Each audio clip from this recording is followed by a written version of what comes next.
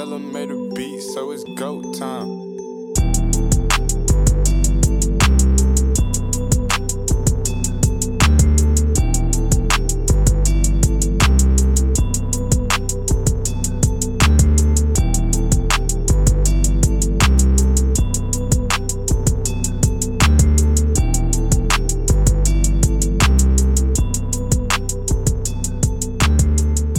Welcome back to another edition of the Core 4.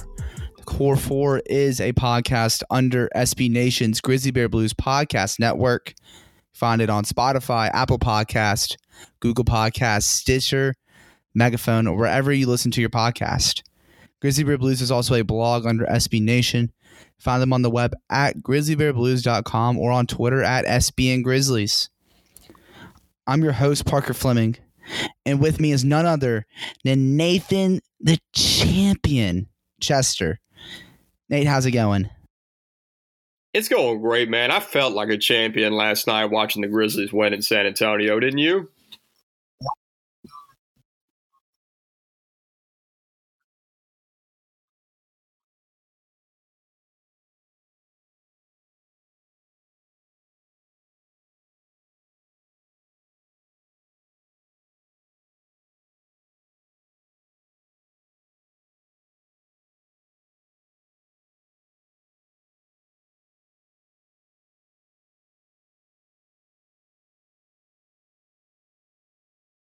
We do it for the clicks, man. We do it for the clicks.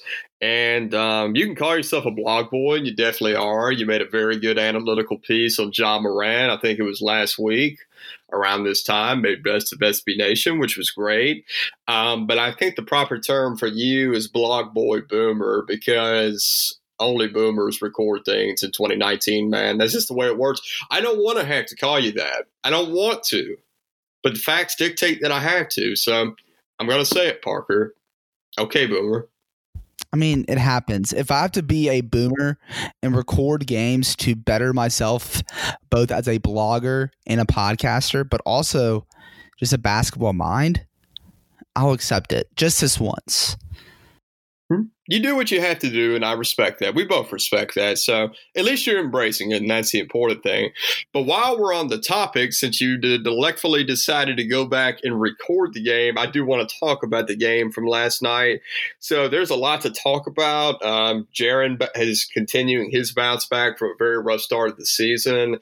And Dylan had a great game last night. But there's one thing in particular that I want to talk about, and it's Taylor Jenkins to start off with. Now, I've had some frustrations with Jenkins a little bit some this year, because the team should be based entirely around Ja Morant and Jaren Jackson.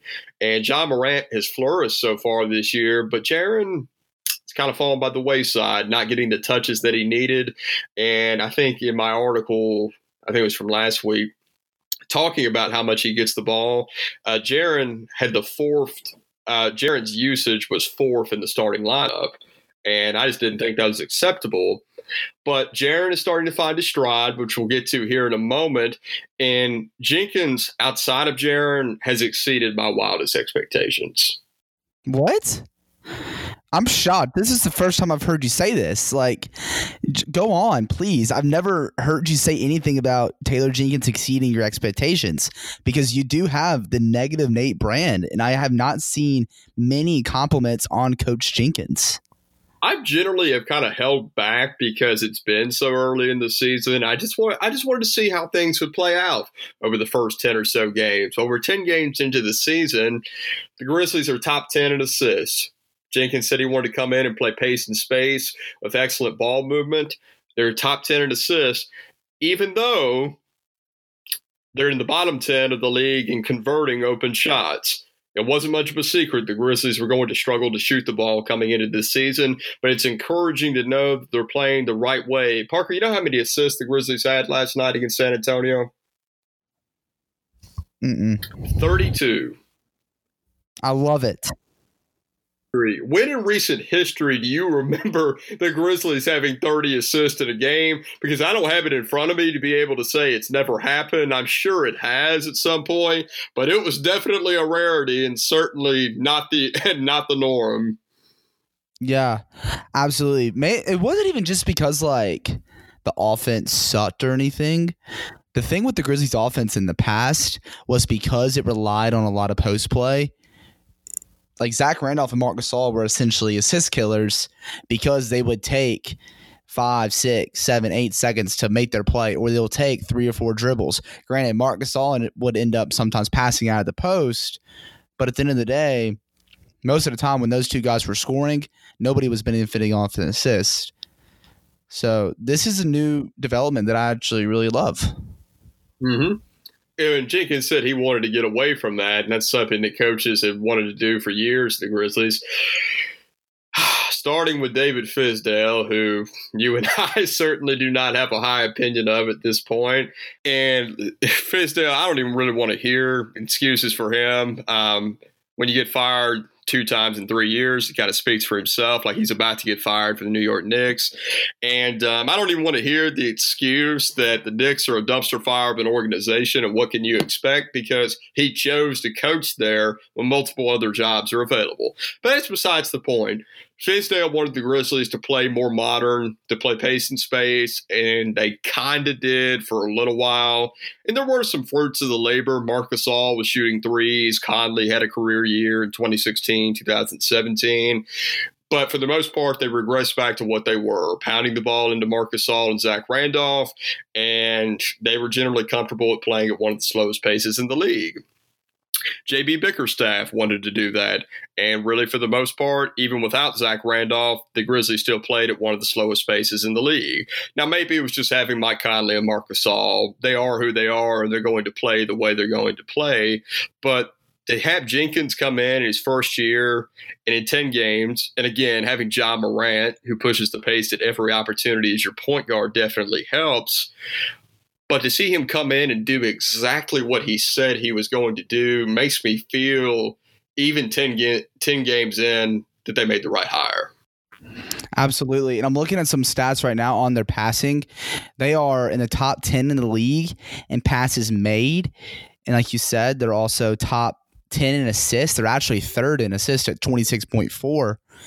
And in potential assists, they're in the top half of the league, hovering around like 12 and 13. So like you said, he's doing what he said he was going to do and rely on pace and space and moving the ball. And I've talked to him in some scrums, and I've heard him in scrums say that he wants to have as many playmakers on the floor as possible. Because I was asking him for a later feature, like, why does he play Kyle Anderson and Brandon Clark at the 4 and 5, even though they're not traditional 5s or big men per se? I just asked him what they have that kind of offsets the absence of one. And he just said playmakers. And they're benefiting off of it. Like, they're moving the basketball. And one thing I really like too that the Grizzlies have never had is they're having wings like get like pretty good assist numbers, like hovering around like 3 and 4. Marko Gugaric recently has had a few outings with 3 or 4 assists. Dylan Brooks, when he's not on his stuff, he can move the ball as well. Jay Crowder's averaging around 3 assists a game. And in Kyle Anderson, he's averaging around 2 or 3 assists as well. I like seeing everybody not just get their share of the offense, but they're also distributing the wealth as well. Yeah, they really are, and they're doing such a fantastic job of it. And something that I really liked last night was to see it come together on both ends. And, you know, offensively, like you said, they're third in assists. They're doing everything that Jenkins wants them to do on offense. And not even from a statistical perspective, just by the eye test, you could watch them, and the game is so clean. It is so crisp. The shooting isn't great. There isn't really an elite scorer per se on this team, and that'll cause the offense to flounder at times, but they're getting the shots that they want to take. And in 2 or 3 years from now, when Anthony Edwards or Cole Anthony is next to Ja Morant and he's not having to rely on Dylan Brooks and Marko Guduric, no disrespect to them, it just is what it is, you'll really start to see the fruits of the labor that Jenkins has put into making the Grizzlies play that want to play. But defensively last night, was by far the best defensive performance I've seen from the Grizzlies so far this year. The Spurs still shot well. They still scored 109 points. But in the third quarter, that was some of the best defensive rotations that you will ever see from an NBA team. And to see it coming from a group of guys that are so young and still growing and developing was so encouraging, because it was kind of a question mark for me about Jenkins. Like, I like what I've seen offensively so far. They're playing the way he wants them to play. But let's say once we get past the point of expectations where it's beyond just growing and developing, it's time to make the playoffs, it's time to win in the playoffs. Can Jenkins establish a defensive identity that'll be beneficial to them in doing that? And the Grizzlies are 24th in defensive efficiency. That's not great. Now, some of that is skewed by the Dallas Mavericks game, in which they gave up 138 points, and Jenkins was experimenting with some zone defense that game. But they're playing the right way. Like, the results are not always there like they are on offense. It's the same way on defense. They're playing the right way, and I was very encouraged by last night. Absolutely. One thing I really saw defensively that they did a great job on was they were doing really well on closing out on shooters. And primarily there's this one play where they forced a turnover off of it. And I think something happened where Jay Crowder ended up on the ground by underneath the basket. And he got up and closed out on Derek White and prevented Derek White from shooting an open three. And it's kind of just like threw the Spurs out for a loop, because from there, Dillon Brooks was able to rotate it over to the right corner, where they made that next pass, and they just made life difficult for the Spurs. And it was a really nice defensive play. Like, if you like that kind of basketball, that's like what you teach. Yeah, for sure. And it's not about the wins and the losses. It really isn't. And that's something I've had to tell myself over and over again whenever I've gotten frustrated over Jaren's fouling or Ja Morant's turnovers or just the general play of the team at times. You got to remember that it's just not about that at the end of the day. But to see it come together in a win is always a good feeling. And that was something good to see from last night. But also from last night, and this has been a trend over the last couple of games, has been Jaren Jackson finally looking like the player that he was last year. Mm-hmm. Absolutely. One thing I saw that kind of got him going, and we always saw that with like Zach Randolph, or even a little bit some with Jaren last year, is Jenkins made it a priority to get him into the post and just get him going early, get him engaged in the game early. And then from there, he just like sent his game to the outside. I know he connected, I think, on 2 post-ups quick, and then came out, hit a 3-pointer. And then he had that nice pull-up 3 to end the half. And that's like the kind of stuff that you're dreaming about with Jaren Jackson Jr. is not even just the ability to bang down low and finish in the post, but he's also making plays off the perimeter. And I think that's the whole premise and idea of Jaren Jackson in this pace and space offense. And while we're on that subject too, the big thing that also they've kind of struggled with is getting Jonas Valanciunas involved in the offense, because he's not getting nearly as many touches as he was in JB's system. But last night he really got going, and like Jaren, they got him going in the post. You know, Jakob Poeltl on him and LaMarcus Aldridge. They're not, I mean, no matter what the analytics say, they're not the best post defenders out there, and Jonas was able to feast. And so it was really nice to see not just one of them having a good game, but both of them having a good game at the same time. I think it was to Mike Wallace before the season began. He was talking to Jaren Jackson, and you were there, so you might have heard it. But I think Jaren said, we want to have the best front court in the NBA. And obviously with Jonas out there, it's never going to be the most quote-unquote modern front court there is. But there's something about Jaren in particular that I think we underrate, is that we've noticed his footwork and low post skills were well above expectations coming into last year. But he's stronger than he looks. I think his athletic abilities and talents are a little bit underrated in our eyes. And as far as him having off games like he did at the beginning of this year, there were 2 reasons for that. One is foul trouble. If you can't stay on the court, you can't play well, obviously. And two is that when he was on the court, he couldn't find a rhythm, and he couldn't find a rhythm partially because of foul trouble and also because the Grizzlies were just not doing a good job of feeding him the ball in the post and just getting him the ball in general. But when you give the ball to him, whether it's the down screen that Dillon Brooks will set to get him down to the low block or a down screen that Jonas will set for him to get him positioned on the low block, he is borderline impossible to stop going to his left hand once he gets within 5-6 feet of the basket. Now, whether it's because of his post moves and footwork, that's definitely beneficial to him. But how many times have we seen over the last couple of games that he'll just catch it, take one or two dribbles with the left hand and turn around to the left hook shot? And all these NBA players like LaMarcus Aldridge and Jakob Poeltl, they've all watched film. They know what he's going to go to, and they still can't stop it. So I have some analysis for you. It's very, very deep analysis. When you give the best player on your team the ball, he's going to produce more often than not. Very mind-blowing, I know. Very incomprehensible, but it's the truth for the Memphis Grizzlies. And I don't expect Jaren to lose any steam from the way he's playing because I think Jenkins is learning how to properly utilize him in the offense. And when Jaren is being effective and Jaren is scoring efficiently in the post, which is then helping him find the rhythm to be able to make shots from the perimeter and make plays from the perimeter, it opens up things for Jonas. It opens up him to be able to play better because the Spurs in the second half started bringing some light double teams towards Jaren in the post, and it opens up things for Jonas down low. Can the Grizzlies have the best front court in the NBA? I don't know about that. Jaren is still just 20 years old. Jonas can very much be a hole defensively at times.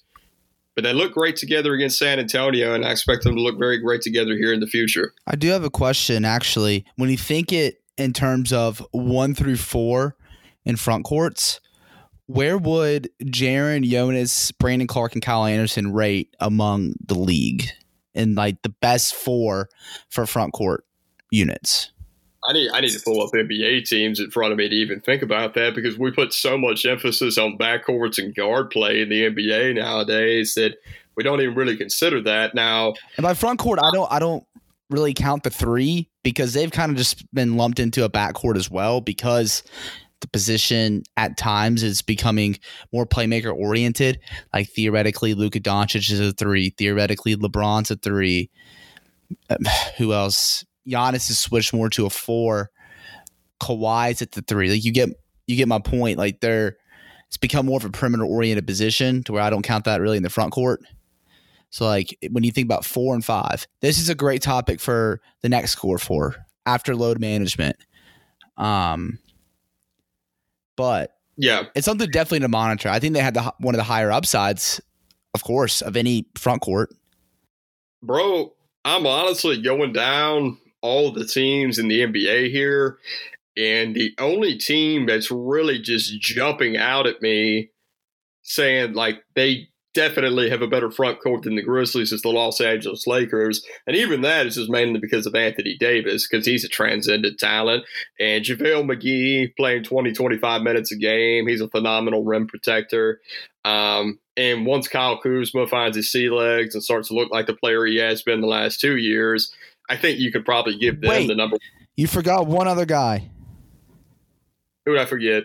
Former Memphis Grizzly Dwight Howard. Oh, I did. Memphis Grizzly legend Dwight Howard, you mean? Yes.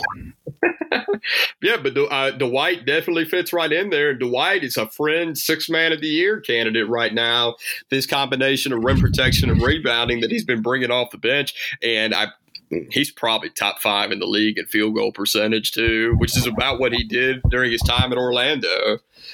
And let's see, really, I'm going down the list, and really the Lakers are the only team that jumps out to me that clearly have a better front court than the Grizzlies. And you know what that tells me? What? front courts really are becoming a thing of the past, and there's probably no better example of that than the Grizzlies have the first or second best front court in the league and are probably not going to win more than 25 games this year. Bingo. And so we're going to be right back, but we'll come back to you on the other side. All right, so you wanted to talk about Dillon Brooks. I know he's kind of would you say he's kind of a divisive topic in like NBA, or not NBA, but Grizzly Twitter, because there's like a side that's like, oh, he's trash, whatever. But like, there's also a side where it's like, oh, like he's actually like a pretty good shooting guard. Like, granted, he may not be a starting caliber shooting guard, but he could definitely be a rotation player on the next great Grizzlies team.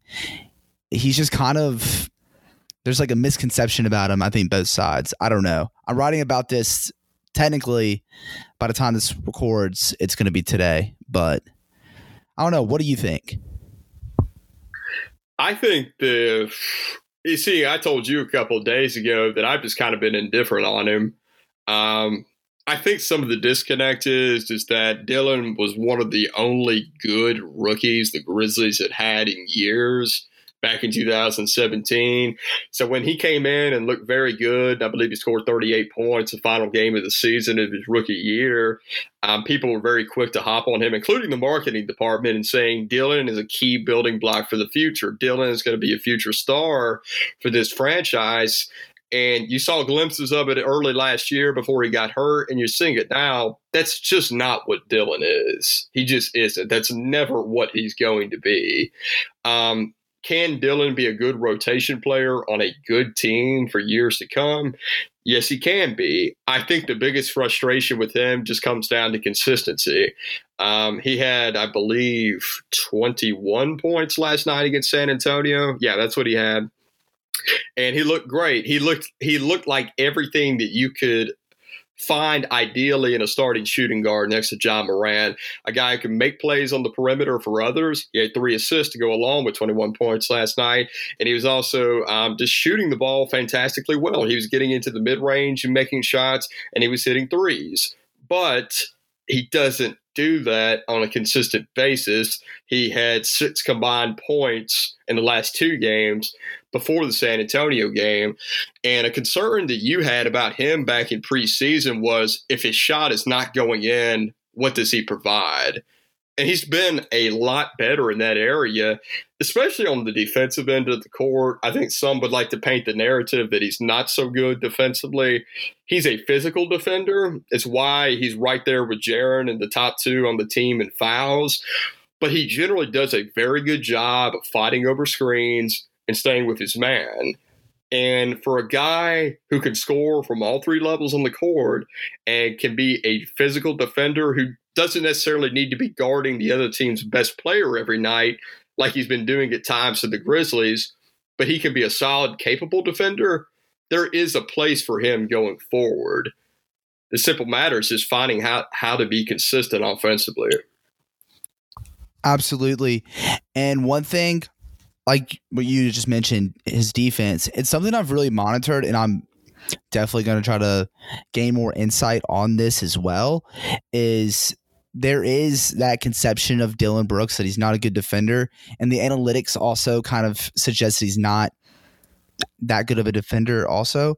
But I hear it with Jenkins, I hear it with JB, and I even heard it with Brevin Knight the other night on broadcast. And that said, Dillon Brooks is usually tasked with guarding the opposing team's best guy. And granted, that has to say something about his quality of defense. And even though the analytics don't back it up, I would love to hear about why he's in that spot. And he's also erased my doubts on what he provides aside from scoring the basketball. He's averaging a career high 3.9 rebounds and 2 assists per game, which that's close to what you want out of him, especially since he's technically the 4th or 5th option, or should be the 4th or 5th option in the starting lineup. But my big concern with Dillon that I'm actually going to be writing about is he's taking way too many contested mid-range jumpers and not enough 3-pointers when he's honestly probably the best shooter on the team.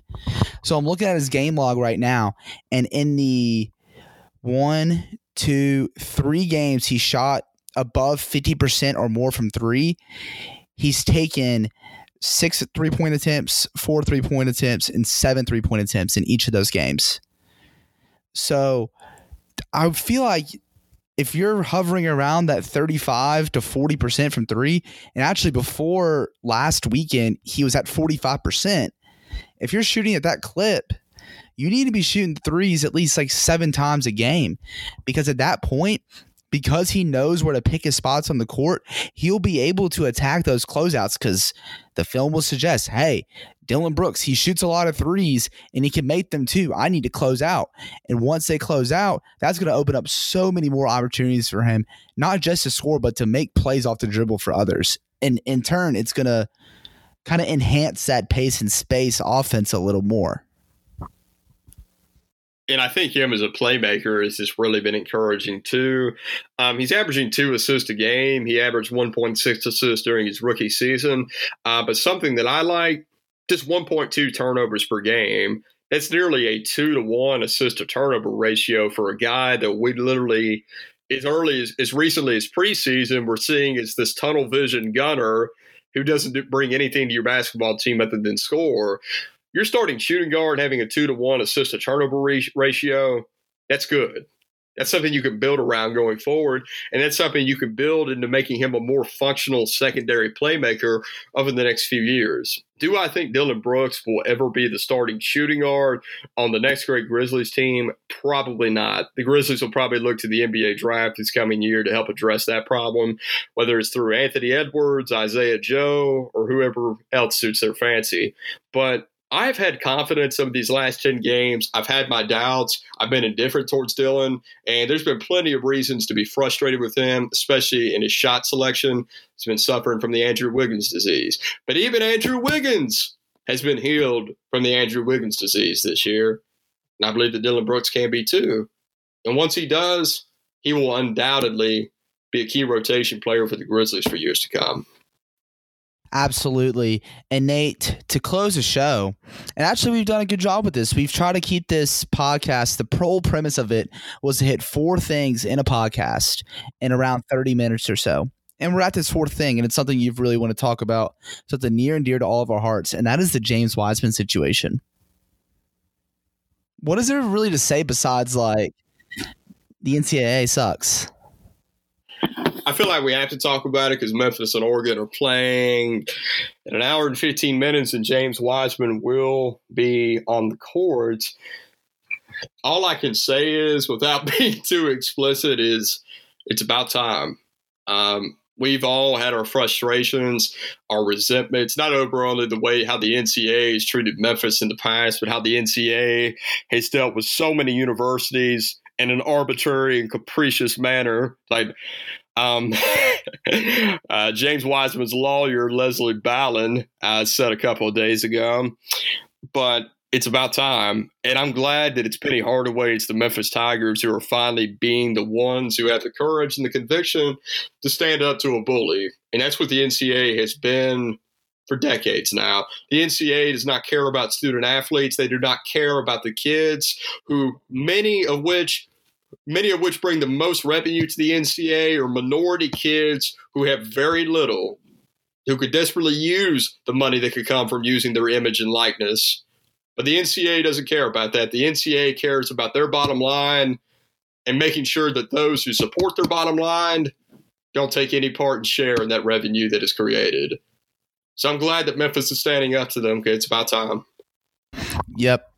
There are 2 things I would love to happen with all this crap that's gone on. One, James Wiseman should dismiss from Memphis, just leave, go sign with the Hustle. All right, that'd be pretty cool. Give Memphis fans what they want before he becomes a Memphis Grizzly, and just the rest is history.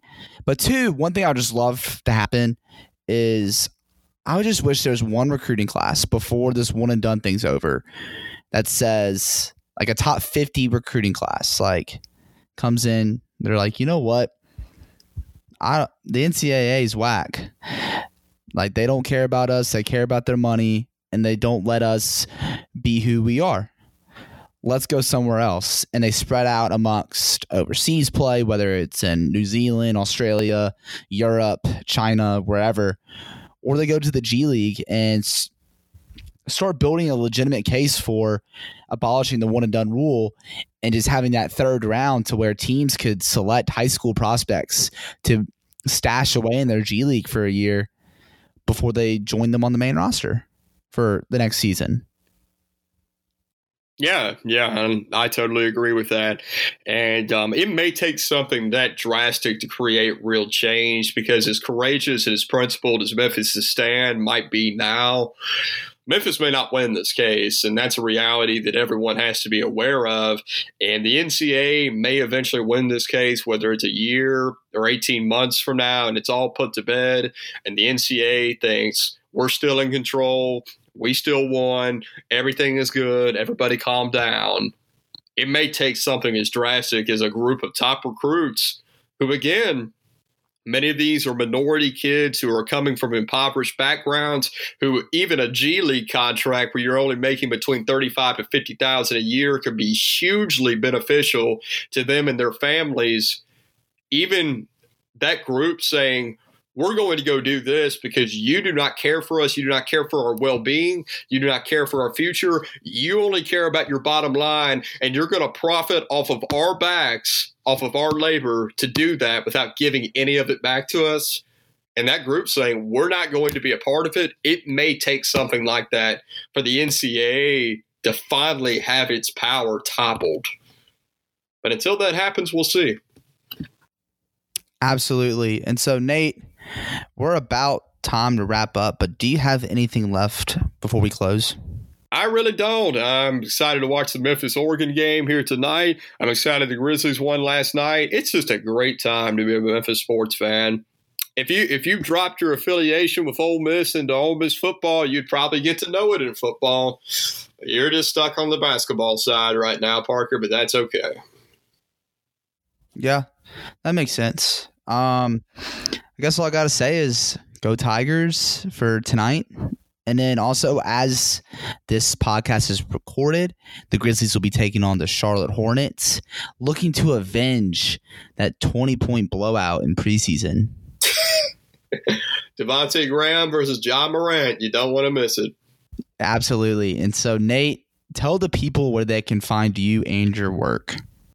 I'm going to get it right this time. You can find me on Twitter at NathanChester24, and you can find all my Grizzlies-related content at grizzlybearblues.com. And be on the lookout for some more things in the future. Parker, plug your stuff. Yes, sir. You can find me on Twitter at Paka_Flocka. Read my work at grizzlybearblues.com. As his podcast is posted, I will have a nice piece on Dylan Brooks. And follow the podcast on Twitter at the Core 4 Podcast with the number 4, not the word 4. Follow Grizzly Bear Blues on Twitter at SB and Grizzlies. Like, subscribe, follow, whatever it does for Spotify, Apple Podcasts, Google Podcasts, Stitcher, Megaphone, or wherever you're listening to this podcast.